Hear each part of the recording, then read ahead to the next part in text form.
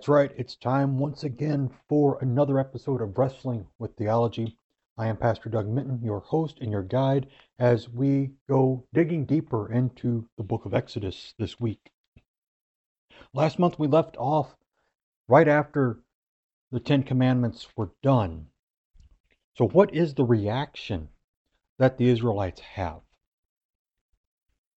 We begin in verse 18 of Exodus chapter 20.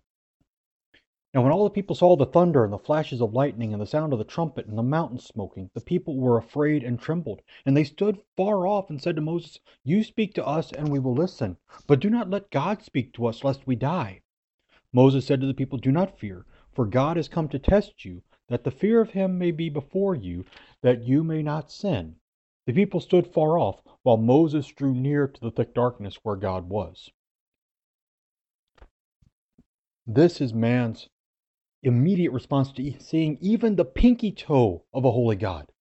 Don't let him speak to us. You speak to him and then tell us what he says. We always want someone else to take the heat for us. We look back to Genesis 3 in the fall, verses 11 through 13. God said, "Who told you that you were naked? Have you eaten of the tree of which I commanded you not to eat?" The man said, "The woman whom you gave to be with me, she gave me fruit of the tree and I ate." Then the Lord God said to the woman, "What is this that you have done?"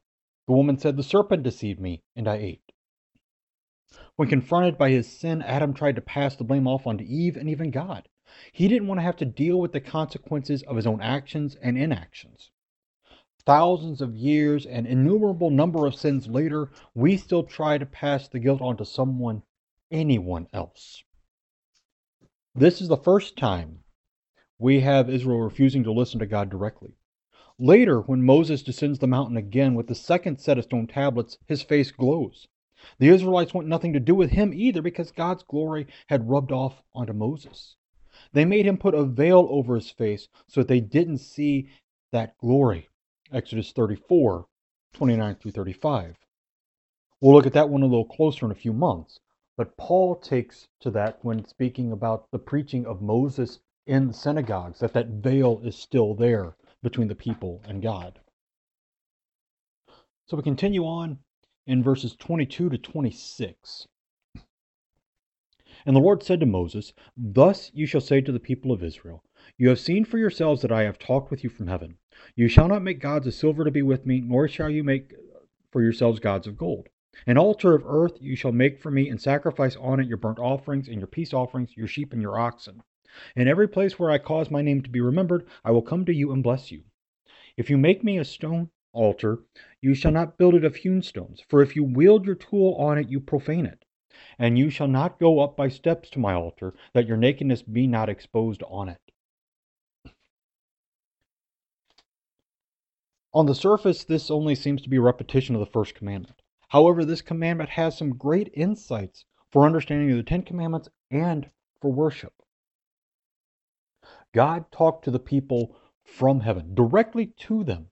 He was showing that he had chosen them to be his people. And so with that honor, he says, not even our coveted gold and silver are worthy of the worship and honor we should give to God. What God wants is simple and plain, yet extremely dense with imagery.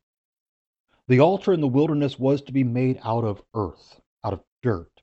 It was to serve two purposes: to remind us of who and what we are, that we are dust, and to dust we shall return, and to promise the incarnation, that God himself would take on human flesh to sacrifice himself for the sins of the world. That was what was being pictured every time the Israelites came with an offering to their altar.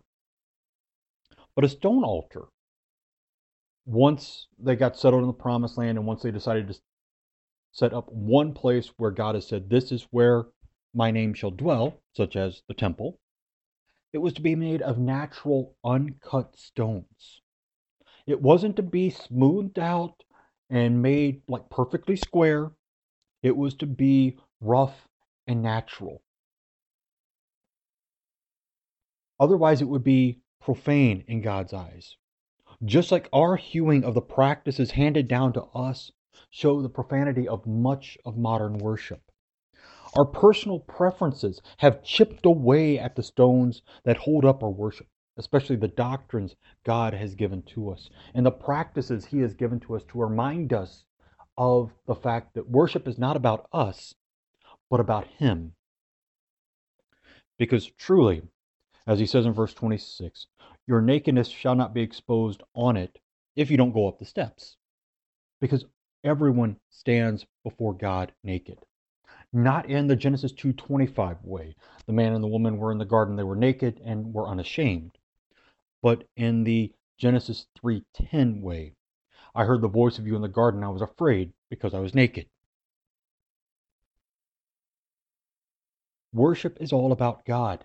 And in the end, it will all be about God and how He wants it to be, what He says goes. So now when we get into chapter 21 through 23, we have basically just a bunch of different various sections of laws that really go on through a lot of Numbers and get repeated in Deuteronomy. In this section, we start off with rules about slaves and then just what happens in the case of people quarreling with one another. So we look into chapter 21, verses 1 through 6. Now these are the rules that you shall set before them. When you buy a Hebrew slave, he shall serve 6 years, and in the 7th he shall go out free for nothing. If he comes in single, he shall go out single. If he comes in married, then his wife shall go out with him. If his master gives him a wife, and she bears him sons or daughters, the wife and her children shall be her master's, and he shall go out alone. But if the slave plainly says, I love my master, my wife, and my children, I will not go free, then his master shall bring him out to God, and he shall bring him to the door or the doorpost. And his master shall bore his ear through with an awl, and he shall be his slave forever. Now, of course, in our society, we don't tend to think about slavery very often. But in those times, the Hebrews could sell themselves into slavery to pay off debts to one another. But these debts could not take more than 6 years to repay. Once the 6 years were up, he was free to go, but he could only leave as he entered. So if he was single, he could go out single. If he was married, he could go out married. If he had kids, his kids could go with him. But if any of that changed in the midst of his 6 years of service, everything stayed with the master because slaves were the master's property, as will be said later on in the chapter.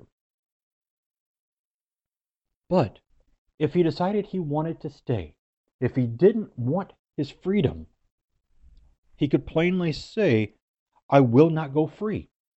And the master would take him to the doorpost and would pierce his ear with an awl. That would mark him. That piercing in his ear would mark him as a lifelong slave.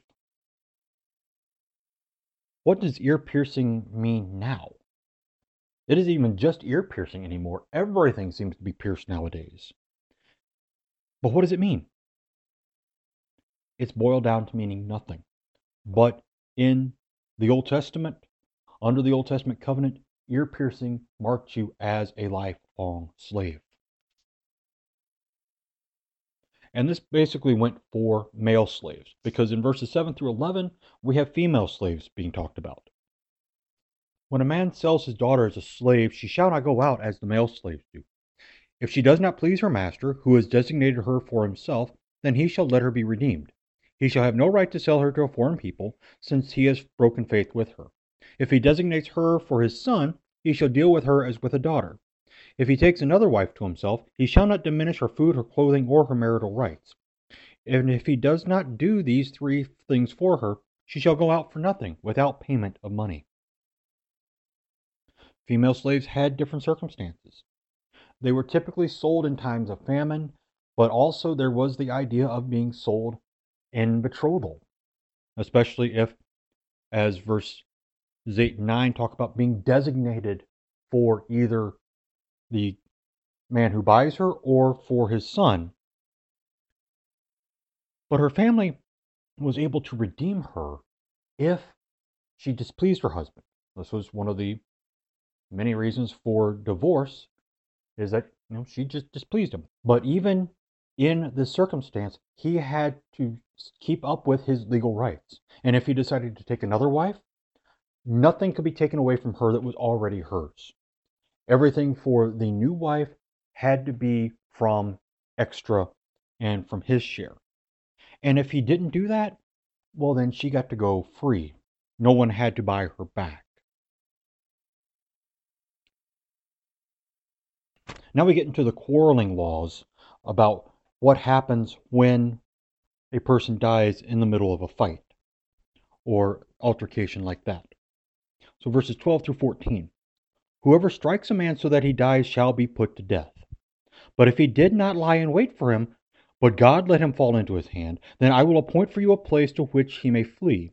But if a man wilfully attacks another to kill him by cunning, you shall take him away from my altar, that he may die. Here is the proclamation of capital punishment. If you kill someone, they must die. It's been that way explicitly since Noah, but even back in Cain and Abel, we have that idea of somebody coming to avenge Abel's death on Cain. Therefore, Cain receives his mark. But if he did not lie in wait for him, if it was just happenstance, heat of the moment type thing, then there were places for him to flee. There were cities of refuge that were brought out and settled by the people, and specifically pointed out that you may run here if you accidentally killed someone or in the heat of the moment killed someone. But if you lay in wait for him and cunningly planned his death, there was no place for you to run. You could be hunted down anywhere and be killed by the avenger. These cities of refuge get pointed back out in Joshua chapter 20.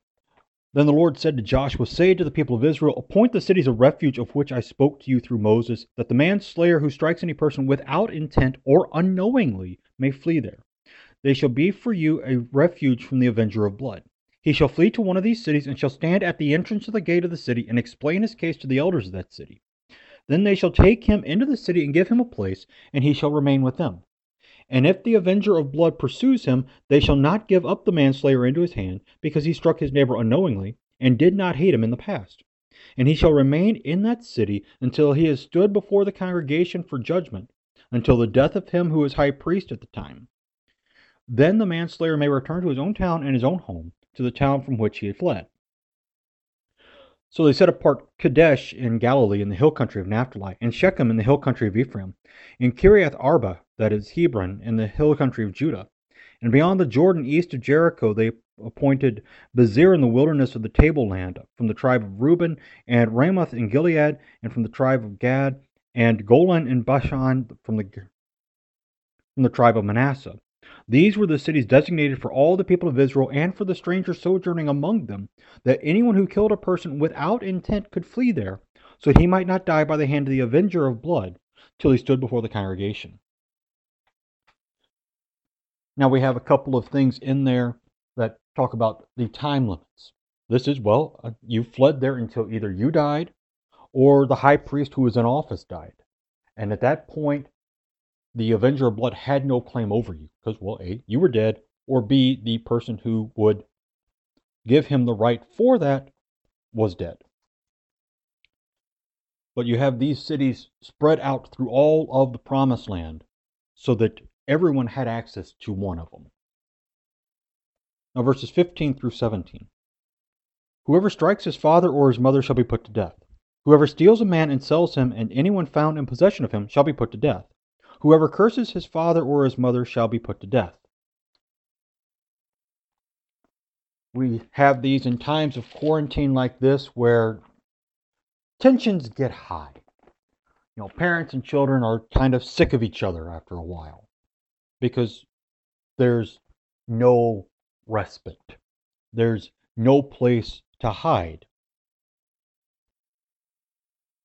But that does not allow for us to be held guiltless from physical or verbal assaults on one another. Jesus takes this up on the Sermon on the Mount when he talks about anger in Matthew chapter 5, verses 21 through 26. You have heard that it was said of old, "You shall not murder, and whoever murders will be liable to judgment." But I say to you that everyone who is angry with his brother will be liable to judgment. Whoever insults his brother will be liable to the council, and whoever says, "You fool," will be liable to the hell of fire. So if you are offering your gift at the altar and there remember that your brother has something against you, leave your gift there before the altar and go. First, be reconciled to your brother and then come and offer your gift. Come to terms quickly with your accuser while you are going with him to court, lest your accuser hand you over to the judge, and the judge to the guard, and you be put in prison. Truly I say to you, you will never get out until you have paid the last penny. There is the strictness of the law in this because as God's people, we were all members of one family. Just as everyone from the tribes of Israel all descended from the one family of Jacob. And then there is, in the midst of all this, the kidnapping that, yes, kidnapping was also a charge that ended up having you killed, not only for kidnapping, but buying a kidnapped person, selling one, or being in possession of one, even if you're just the go-between, got you put to death. The Old Covenant was rather strict in these things. And this comes as well when we go back to the fighting in 18 through 21. When men quarrel and one strikes the other with a stone or with his fist, and the man does not die but takes to his bed, then if the man rises again and walks outdoors with his staff, he who struck him shall be clear. Only he shall pay for the loss of his time, and shall have him thoroughly healed. When a man strikes his slave, male or female, with a rod, and the slave dies under his hand, he shall be avenged. But if the slave survives a day or two, he is not to be avenged, for the slave is his money. So, you're in a fight, you hit somebody, and they become incapacitated, that's a bad thing. If they recover, you're in the clear. You just have to pay for the time that they lost, their lost wages, things like that. If they die, yeah, you get put to death. Same thing from neighbors as well as the slaves. Because again, if the slave survives, he's not to be avenged because, well, the slave is the master's money. But if he dies, he shall be avenged because most of the time, especially among Hebrew slaves, they willingly sold themselves into slavery to pay off a debt. So the family had the right to redeem that person, just like they had the right to redeem and pay whatever loan was taken out in the first place. We continue in verses 22 through 25, and this is where we have the eye for an eye, tooth for a tooth first coming out in the Old Testament covenant.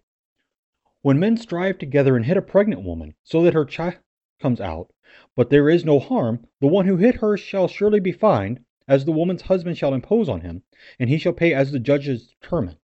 But if there is harm, then you shall pay life for life, eye for eye, tooth for tooth, hand for hand, foot for foot, burn for burn, wound for wound, stripe for stripe.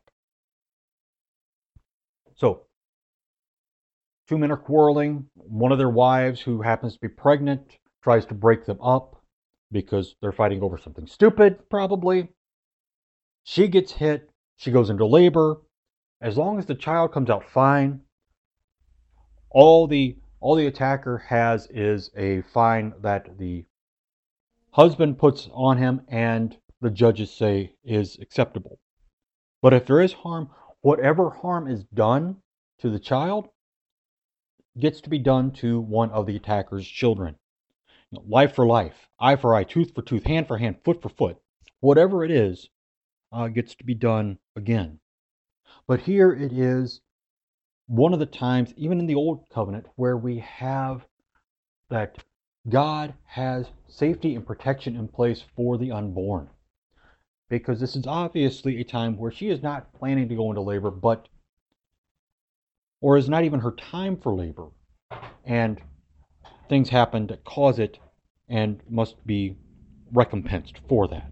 Continuing with the eye for an eye and tooth for a tooth, we have verses 26 and 27 talking about slaves this time and not your neighbor. When a man strikes the eye of his slave, male or female, and destroys it, he shall let the slave go free because of his eye.